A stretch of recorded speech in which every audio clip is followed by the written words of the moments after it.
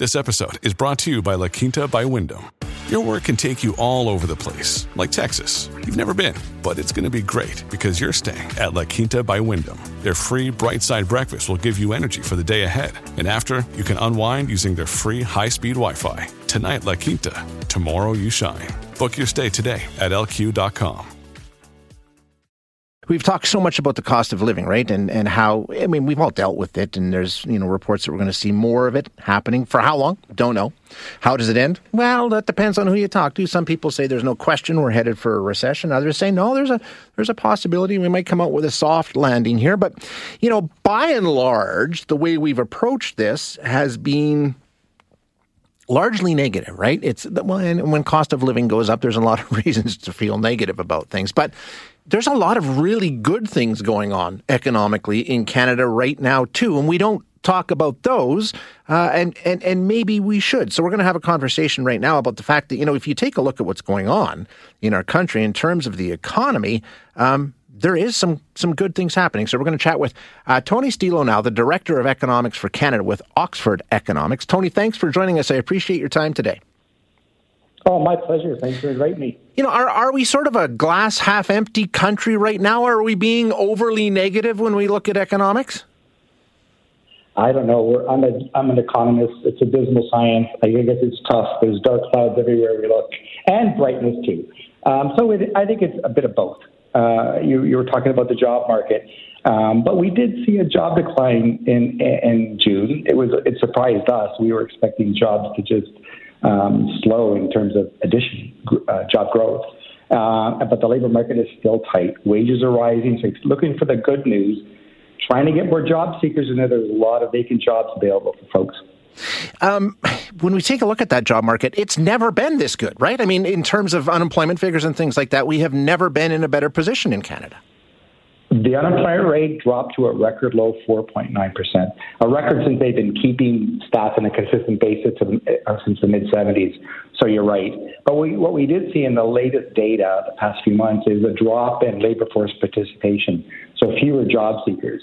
Some of those, it looks like a good portion of those are elderly workers who may have taken pre-retirement or retirement early. And that's actually one of the things that's constraining our ability for the economy to grow is that we do need that supply of labor. So again, we're hoping that the higher wages that we're seeing, the higher wage rates that are being offered, are going to attract more people into the workforce. When we take a look at this, of course, there is a consumer confidence index that weighs heavily in all of this. It's something that's monitored and something that's tracked. So if we are taking a look at this as perhaps we're feeling a little negative and a little apprehensive and nervous about where we're going and things like that, that can have real-world implications in terms of what happens within the economy, right? Absolutely. I don't tend to look at little, volatility in sentiment, but when you see large movements in either direction, where it's a sharp deterioration, that's something I would pay attention to. Because usually when it does that, it doesn't bounce back. Then you're into the kind of new paradigm. And that's the concern I have, that we have seen a deterioration in confidence. We are a glass half full folk. We're still calling for a soft landing, but recession risks, we think, are rising. So depends if we want to be totally funny today. I'm happy to talk about both. Yeah, when you take a look at where we're headed with the way things are going, any idea on, the one question I keep getting asked by people is, how long is this inflation going to last? Is there any way of knowing that, Tony? Well, it's really difficult because we're in an environment where a lot of this inflation is coming from external sources. You've got supply disruptions, you've got a war in Ukraine, and it's not all domestically driven by just that tight labor market. We're just now starting to see wage rates rise, but that you can't just squeeze workers and say that's where we're going to bring down inflation. That's what I'm concerned about, that an overly aggressive Bank of Canada could tighten monetary policy too tight, too much, and then tip us into that downturn. But what we're looking for inflation to actually peak near 8% in the coming months. We've already seen oil prices and other commodity prices start to ease. And we're hoping that, again, this is what makes it difficult. We've ratcheted up our forecast in recent months, and largely it's related to things outside of our control. It's things, events like what geopolitical uncertainty and the war in Ukraine. But assuming that doesn't escalate and it does hopefully have some a closure and end, we think that we'll see inflation peak this coming year and actually start to come down.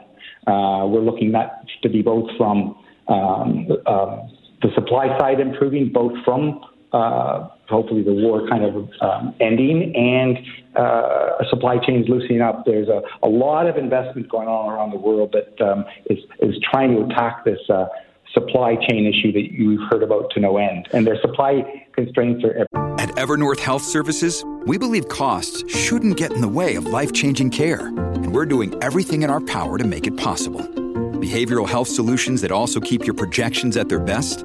It's possible. Pharmacy benefits that benefit your bottom line? It's possible. Complex specialty care that cares about your ROI? It's possible. Because we're already doing it. All while saving businesses billions. That's Wonder made possible. Learn more at evernorth.com/wonder.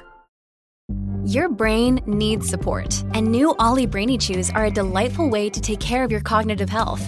Made with scientifically backed ingredients like Thai ginger, L-theanine, and caffeine, Brainy Chews support healthy brain function and help you find your focus, stay chill, or get energized. Be kind to your mind and get these nootropic chews at ollie.com. That's OLLY.com. These statements have not been evaluated by the Food and Drug Administration. This product is not intended to diagnose, treat, cure, or prevent any disease. Yeah, absolutely. No question about it. And like you say, there is uncertainty built into this, so you can't be 100% certain as to what's going to happen, especially when you're dealing with an international conflict like what's happening in Ukraine. But you're still optimistic that we're not necessarily headed for a recession here. This might be able to turn around without getting to that point. That's our baseline, but even yesterday's move by the Bank of Canada to raise rates by 100 basis points, that surprised us. We had expected a significant rise, 50 to 75 basis points, and we're looking for it to peak. They basically raised it to 2.5 points, which is the highest it's been since 2008, and the biggest jump we've had since in 1998. It was quite a big move. The bank said that they want to front-end load all of those increases so that we don't have this piecemeal approach over a lengthy period. That's fine as long as we don't push rates too high. We're expecting the policy rate to peak at about 3% in the fall and then hold there for a while before it comes down. We've got a lot of underlying vulnerabilities, highly indebted households, a housing correction that we had been looking for, and it's quite a substantial one that we actually need, is underway, but we're much more interest sensitive in Canada than we have been in the past, and that other advanced economies are, quite frankly. So if we see that, just kind of raising rates to 3%, we think we're likely to see a soft landing. If they do another 100 basis point rise in the next month or two, then you're starting to tip the scales. And that's when we really are worried. We have a model, we look at it. We think the odds of a recession in the next 12 months is about 40%. That's high. It's almost in the territory where it's the most likely scenario. So we're really close to that. It's almost a razor's edge, and it's a tough thing to do. It is. And I know the Bank of Canada is also aware of these vulnerabilities I've mentioned. Hopefully they'll kind of front-end load this, take a look at how their rates have affected the economy, and kind of then approach it more cautiously. Yeah, it's going to require a very, very delicate touch. Tony, thanks so much for the insight. I appreciate you joining us today. Oh, my pleasure. Thank you. Thank you. That's Tony Stilo, who is Director of Economics for Canada and Oxford Economics.